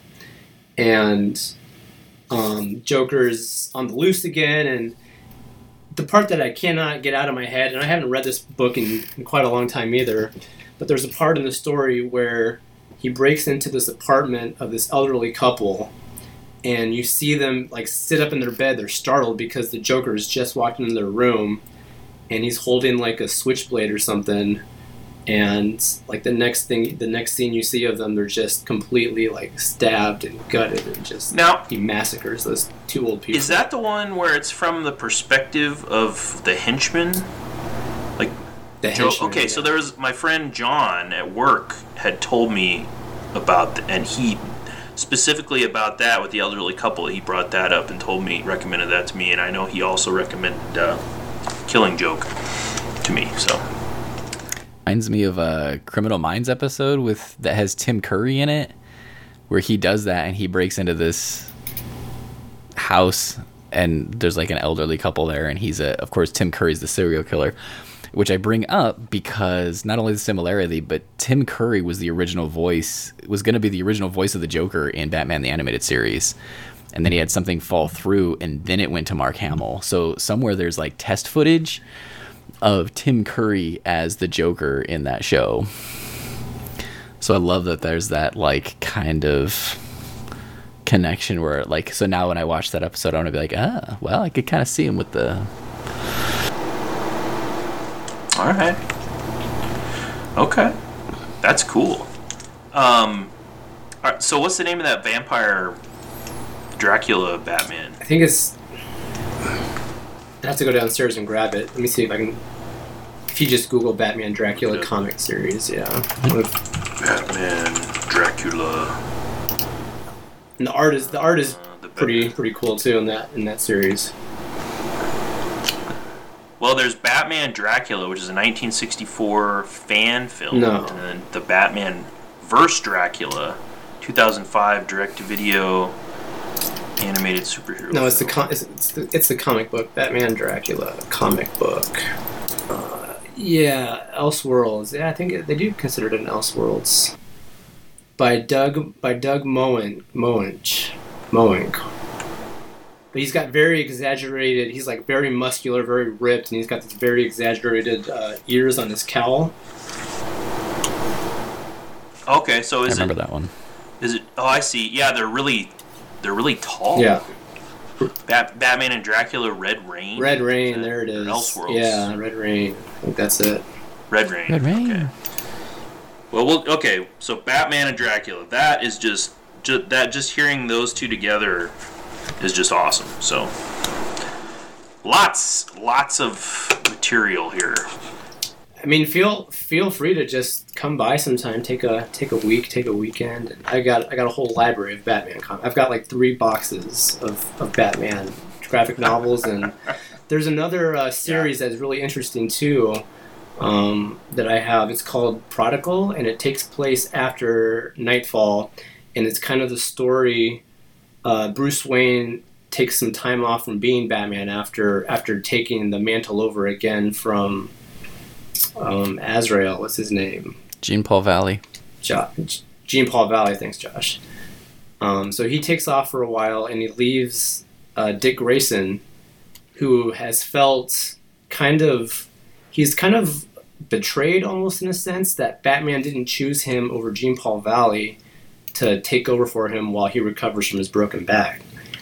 And so this series kind of goes into Dick's, because now Dick is taking over for Batman while Batman is taking some time off from being Batman, and it's kind of going into how he's dealing with being Batman in essence for the first time. He's never done it before. So that's kind of a cool little story on its own. I don't know if they made a graphic novel out of it, but I went and tracked down all the individual comic books to find out how the story read out. I think I've definitely got some overlap, I think, then with Andy, because I think Nightfall was one of my earliest introductions, and I want to say I read the novel, which is just great. Like, it's so fun. But so Nightfall, No Man's Land, either the novelization, or if you really want to commit, you can read the comic arc. That's like 10 omnibuses. They're big boys. Yeah, I got those too. Yeah, those are really great. I sold those to a friend, and now I'm like, it's actually Brian. I should message him and be like, I want those back. Have you read those? Have you touched those since I sold them to you? Yeah, no. Well, it's funny because I went to. I'm friends with his. In addition to having a friend, I'm also like very good friends with his parents. So I was at their house, and they were like, "Oh, do you want to see Brian's room? Like, he just left a bunch of stuff here. And, like, you got to see this." And I was like, "All right," and I did, and I went in, and he's got like. She was showing it to me because he's very detail oriented, and his DVD collection is alphabetized, or his disc collection. It's not just DVD. Anyway, so yeah, No Man's Land and Nightfall are probably some of my top ones. Court of Owls is really good. It's very conspiracy heavy, detective oriented. I like it. It's a lot of fun. The one that I remember liking a lot, but I'm weak on the details, is Batman Black and White. It had a lot to do with Two-Face. The whole comic is written in black, is illustrated in black and white. But I just remember that the Two-Face arc in that is really good. And then one that I think is only a book that I picked up. I thought I had a copy. I was gonna grab it off the shelf, but I couldn't find it. It's called Ultimate Evil, I believe. And it's a pseudo grounded in reality book, but basically Batman takes on like a child trafficking ring. And discovers. They made a comic. There is a comic for that too. Is there? I think. Yeah, I read that book, and one of the things that I loved about it is the way that Batman is portrayed is like a gold standard. Like, if Batman tells you, like, I'm gonna let you go or whatever, you can take that to the bank. That's like, it's a promise. Like the Batman, like they say this periodically throughout the book, like the Batman's word is gold. He says it happens, and nobody even questions it. And it's like it kind of, I don't know if there's a follow-up to that style of writing, but like I would love to have that thing where he just like says something ridiculous and fantastical, and everybody just goes, okay, yeah, Batman's word is gold, okay. And like and like he just like stops something in its track because he says, don't do that, or I'm gonna do this if you do that. And they're like, yeah, okay, we're done. Those are my 3 favorite. And just as far as like storylines go, Nate, I've recommended it a lot. You gotta watch Batman Mask of the Phantasm. Okay. Thank you for bringing that up. That I was is waiting to the bring that number up. 1 Batman movie, period. It doesn't get included because it's not live action, but it did have a theatrical release. Kevin Conroy, Mark Hamill, and it goes to show that you don't need a really long movie to tell a good story that both covers like a present day Batman and also like maybe a more rich origin story than we get in any other movie. Because all the other movies are like, his parents are killed in front of him and he's sad and he then gets angry and violent. Yeah, I mean, oversimplification. And I feel like that doesn't apply to this one. So I think that's 100% where I would like recommend. Yeah, it's like that whole thing with his parents. I mean, I understand, that's the story, but it's like every different iteration or different version of it that you see, when that comes up, I'm almost kind of like, yep, okay, parents die, how are they gonna like stylize it here where the blood is pooling around, and then he looks into the blood and then sees his reflection, and suddenly we're back in the present time with Batman. I don't know. That's what was so interesting about this new movie, is that you find out that Thomas Wayne isn't the perfect guy that we all really thought he was. That was as well. So is that whole thing with? So his mom is, her family is Arkham. That is that a canon? That part thing? was new for me. So that's not a canon. I hadn't read that before. That's okay. Or No, maybe it the is. part where he's operating. That's in the comics somewhere, because like when I saw that, I was like, I can't believe they're doing this. Like that's such a wild twist. But I remember, for the life of me, I cannot remember where it's from. But I remember reading that, and it's one of those more obscure kind of what'd you call it, Elseworlds. But yeah, there's a thing where like it's her family's the Arkhams and the Waynes, and they kind of come together, and then she has like a history of potential. Okay, and that just further ties the whole Arkham Batman thing. Just enriches the whole storyline. That's cool. What were you gonna say, Andy? Sorry. The part where he Thomas Wayne operates on, is it Falcone? Yeah. Mm-hmm. Yep. Yeah, is that from Long Halloween, or is that from Hush? I can't remember now. It's from one of those two. So that part was canon for sure, but the whole part with Martha and her mental illness and tied into Arkham's, that I hadn't read that before. I thought that was really cool to see that in the movie. Yeah. And especially the part that Thomas Wayne hires somebody to take care of the reporter. Yeah. He asks the fear of God. He asks Falcone to. Yeah. When that very cool, didn't work. Very cool twist that I wasn't expecting. Yeah. Okay. I know we're just going a long time period here. What did you think of the Falcone in this one? Because for me, like Batman Begins, kind of like those characters still kind of stick with me as like foundational, just kind of like standard characters. So it was interesting to see someone new, playing Falcone, because the one in Batman Begins I thought did a really good job. So I can't remember the name of the actor, but yeah, I mean, I like this guy because I've seen him in other mafia. I think he was in Sopranos or something. He had a bit in that, and maybe in another. I can't remember if you. Yeah. I know I've seen him in stuff before. Is it John Turturro? Mafia stuff. Is it John Turturro? Is that who it is? Yeah. Yeah. He was in a movie called man, what was that called? Like She Hate Me, as a mob guy. Terrible movie. Like, don't even bother. It's not like bad enough to be on your like terrible movies list, Nate, but it's bad enough to not watch it. Okay. Anyway, he's like quoting The Godfather to some guy, and anyway, his part in that is very good. I liked him personally. I liked him as Falcone. I thought that was, or Falcone. He's gotten a lot of hate, but I thought he was really. People great. Didn't like him. Yeah, people didn't like him. That's one of the major complaints that I hear about the movie. Is they're like, they should have got somebody else. And I was like, nah, I thought he did fine. I think he was good. He's greasy enough to be like a believable bad guy, but like clean enough to be a guy where like he could get away with stuff for a long time, and people could definitely be like, no, he's just like a nice guy. Oh, is he the Big Lebowski? Was he the Jesus in the Big Lebowski? Yeah, and he was the butler in Mr. Deeds. Sneaky. You know, we haven't even brought up was how unrecognizable Colin Farrell was. I was just thinking that. I was gonna say, like, that was awesome. Like, what? I mean, he looked more like it looked like Robert De Niro to me in makeup when I first saw it. Like, okay, I had no idea it was Colin Farrell in there. So when the movie first started, like, because I had heard that he was in it, but I didn't know, like, what part he was.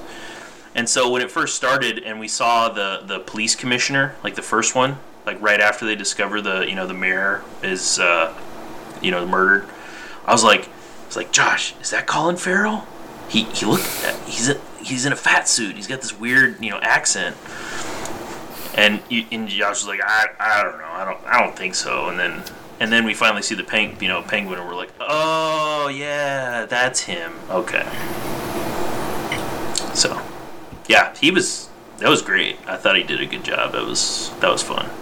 His voice was different too, like, because I feel like he always has, like, you recognize him because of his voice a little bit. Like, he's got that look for sure, but when I heard it, I was like, man, this is I was questioning it the whole time until the end of the movie. I was like, was that really him? Well, and he's like, what is he, like, Irish or something? Is he?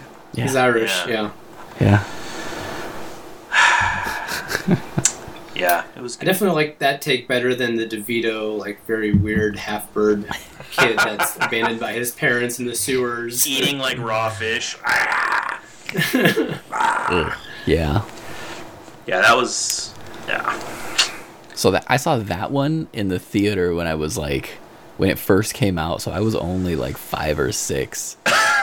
And oh my God. 5-year-old. Oh, it was man. Yeah, my mom was mortified. She's like, mortified. Taking you to this. Yeah, and now watching it, I'm like, because I mean, not bad.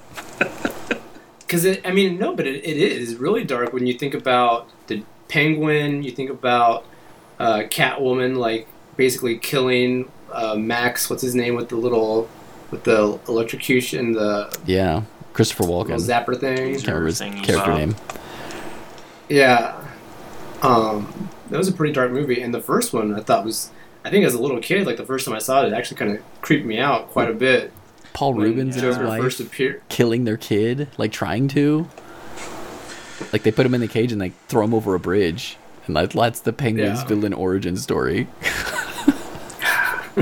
I was pretty young, I think, when I saw those movies too, and I was too young. Like, the age I was when I saw them, I'm like, I wouldn't let my kid watch it at that age. I can't remember. That movie was I think it was so unpopular with parents for little kids that because the McDonald's originally introduced the toys for the Happy Meals, and they ended up pulling the toys. Yep. Because the movie was too intense for little kids. And that's why they got so silly in '95 with Jim Carrey and Tommy Lee Jones with Batman Forever. So the merchandising tie-in, okay, and the kids and everything. And actually, like that's when that was a pretty silly movie, but I actually have fond memories of that one because I was old enough to buy my own copy of the VHS when it came out, and I remember trying to skip school that day, the next day, to be able to watch it. But I saw that movie I wore that tape. Batman out. Forever. Yeah, Val Kilmer. That one was. Who actually wasn't bad. That one. Val Kilmer was good. Because you had Nicole Kidman was the like therapist or whatever, right? Like Femme Fatale. Yeah. Was she? Yeah. Was that? Who was the villain in that one? It was Jim Carrey. That was Jim Carrey. Okay, yeah. That was good. And that's when you had Chris O'Donnell was introduced as Robin too. Or as Robin. Yeah. He was a pretty solid Robin. Like, I liked him. I still liked him. Like him. I think. Yeah, I thought he was good. He was a little old for me. I felt like they should. I mean, if they went younger though, it'd be like, is this really realistic or not? Well, if they went younger, then it'd be like, well, child endangerment. Like, don't encourage our kids to do that. But then, like, he's at this awkward age where, like, technically he should just be on his own, but that's fine. Let's have Bruce adopt him. It's symbolic. Yeah. I think that's what the Nolan movies missed in some ways. And what I kind of hope, if the Matt Reeves and the Rob Pattinson continues long enough, I think they have to bring in a Robin at some point. Well, okay, so in the Nolan ones, don't they kind of hint at that with Joseph Gordon-Levitt, where they're like, oh, is he going to be Robin, or is he going to become Batman, you know? They do, but it's more kind of tongue-in-cheek, where it's like a nod to the Robin arc and the idea that somebody could take over the mantle of Batman. Well, then, of course, they don't continue it, so it's just like, who knows? I mean, they could do whatever. Yeah. So I wouldn't mind another Nolan movie with Joseph Gordon-Levitt as Batman. That'd be fine. That'd be sweet. I feel like with this new one though, because we're talking about how gritty and realistic and all that kind of thing that it felt. If you bring a Robin in, I think it's going to take away from that, especially if they're bringing because they made the Riddler a serial killer in this movie. So if you have a serial killer in the next movie that's even worse than the Riddler was in this one, and then you bring a Robin into it, I mean, I don't feel like it works in live action like it does in the comics or like it does in the animation. Yeah. You look at the animated Robins, especially the one they use now, Damian Wayne. He's actually Bruce's son through Ra's al Ghul's daughter, Talia al Ghul. So this Damian Wayne has been raised by the League of Assassins. His grandfather is Ra's al Ghul, and he's 10 years old, and he's a little pint-sized dude, but he is kick-ass. Like he beats up Nightwing in one of the story arcs. So it works in that sense, because if you saw a 10-year-old taking on a 30-year-old Nightwing in live action, you'd be like, this is ridiculous. Like, this doesn't work at all. Well, I don't think he has to be 10 though. I think the concept of fatherhood is kind of essential to Batman's character arc in general, and the growth that brings when you become a father in some way. I'm not saying that we need to see a 10-year-old out there like right. What was that movie with Nicolas Cage? And they could do it like Kick-Ass. They could do it like Tim Drake, like the way Batman used Tim Drake in Nightfall, where he's mostly in the cave.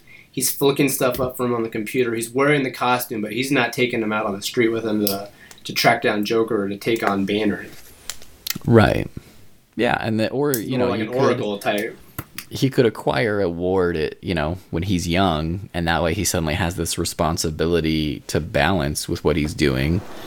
And then later on, then we could get teenage. I think a 15-year-old, although still unreal, still not like super realistic. But again, we're talking about a guy who somehow has perfectly bulletproof armor that lets him keep moving. Like, I mean, that is kind of unrealistic. By taking a 12-gauge blast of the chest, which would knock your... that would, I mean, yeah. Break some ribs, probably. I think if you're that well protected, then we're less worried about the physical, damage to a 15-year-old, 16, 17, I guess that's going to be the interesting thing to see what direction they decide to go in. If they want to bring in a Robin when he's still fairly early in his career, or if they want him to kind of figure out how to be Batman, like how to fearlessly jump off a building and not be like, oh, when he first realizes how high up he is when he's trying to get out of the police station, you know? Yeah. Are they going to try and get him? Are they going to try and make him figure out how to be Bruce Wayne the way that we know Bruce Wayne before he tries to figure out how to be a dad? Yeah. Like I said, down the road, if it continues long enough, I kind of don't think it'll continue that far, but I think the idea of mentorship at minimum, if not full like adoption and parenthood, but I think the idea of mentorship, I think, is kind of what continues the arc in a I don't know, in a good way. Well, it sounds like they're gonna do at least one more movie. Those guys. I don't see how they could not. I mean, super successful. Yeah, they've got to do a trilogy. This is printing money. Yeah, right. I mean, did I see something that this like on HBO? Like this was like a huge, like one of the biggest releases on HBO. I believe it. And even the box office take was pretty respectable. Like it was up there. Yeah, I mean, if you do a Batman movie, even just marginally well, I mean, like you said, it's printing money. I mean, people are going to flock to it.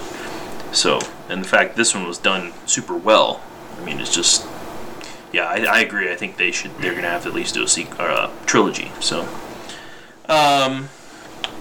well, I mean, we could talk for hours on this. So another we could have you on again, Andy. We could talk Sopranos because Josh has been going through it. It's been slow, but like semi-steady.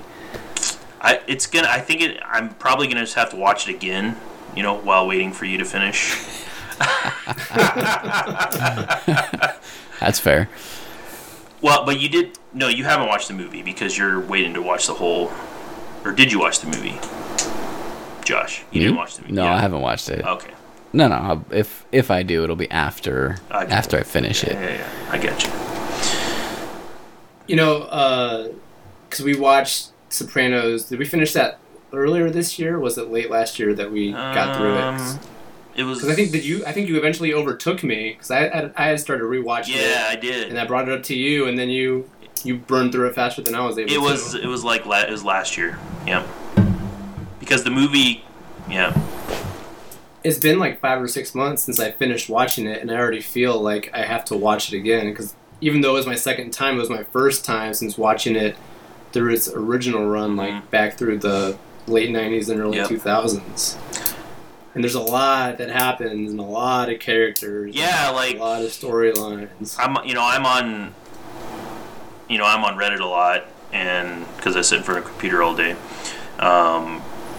And there's a Sopranos subreddit, and it's like all the stuff that's on there now. It's like I barely like recognize, the quotes they're throwing out there. I'm like, man, what was that? I'm like, I'm gonna have to watch it again because I need to refresh. Have you checked out any of the podcasts? There's 2 really good ones with the girl that plays Adriana, and then the one with Michael Imperioli and Uncle Bobby. What's his name? Bobby Pesca. What's his name? Bobby. Gosh, now I can't even remember his last name in the show.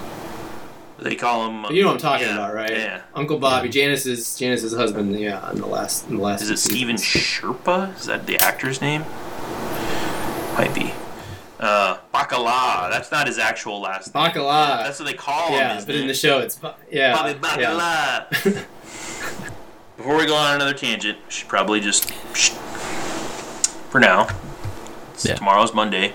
Gotta work and stuff. This has been a very good time. Andy, thank you for coming on. It's a long time coming. Glad we finally had you on. Had a good discussion.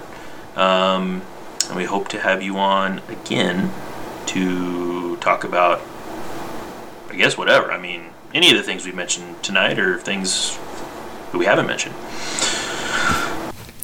Yeah, thanks for inviting me. It was definitely a lot of fun. Yeah, no problem. Never get to talk Batman stuff with other, people that know a lot about it. Batman. Well, and we could just make it a recurring thing where we just talk more Batman. Maybe after Nate watches Mask of the Phantasm. Sure. Then we can. Okay. Josh? Oh, and there's another, real quick, I'm sorry, there's one other crossover that they do with Batman. It's not on the HBO Max, but you can rent it on Amazon. It's Batman versus Teenage Mutant Ninja Turtles, and it is hilarious. Oh my god. I think I have that on disc, actually. It's great. Yeah, I ended up buying it. It's really good. It's so funny. Josh, I think you were telling me about that at some point. Yeah. All right. Well, I've written down a bunch of this stuff, and obviously we have it recorded too. So, Josh, anything else you want to add before we finish up? No, you guys want to give a final rating on the movie? I mean, you've seen it twice. We've talked about it. What's our scale? Yeah, whatever. I give it. How many batarangs out of 5? I give it 5. I'll give it 5. You get 5 out of 5. You could do out of whatever too. Like you don't have to stick to 5. I'll give it 4.5. 4.5 batarangs. I really enjoyed it. There were a couple things, but it was really solid. It was really solid. Yeah. I really liked the focus on the detective side of him. So. Just a little too moody. He was a little too moody for me. Yeah. A little too emo for me. I was talking to my brother about it, and he was like, he told me, he goes, 7 out of 10, and that's generous. I think the Riddler was too whiny. And I was like, I don't know. Isn't that like the modern day villain though? Like you whine into the internet until you get a following.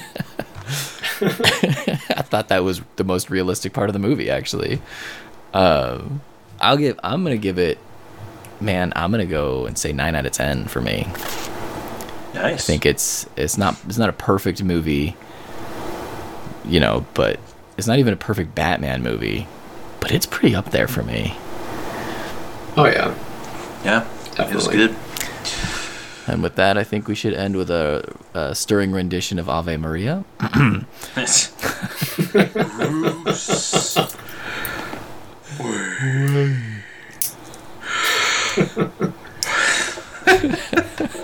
right. Okay. Well, listeners, you can check us out at all the different places online. The Open Eclectic, Facebook, MySpace, Twitter, Instagram, Ko-Fi. That's it. So until next time, look for the bat symbol. Same bat time, same bat channel. That's right. He beat me to it. Signing off. Thank you so much for listening. You can find The Open Eclectic on Twitter, Facebook, Instagram, and MySpace. Want us to ramble on about something specific or have a comment on what you just heard? Send us an email at theopeneclectic@gmail.com. We now have a Ko-Fi if you feel like supporting the show. That's ko-fi.com/theopeneclectic. Or support the show by leaving us a review. Thanks. We hope you'll join us again next time on The Open Eclectic.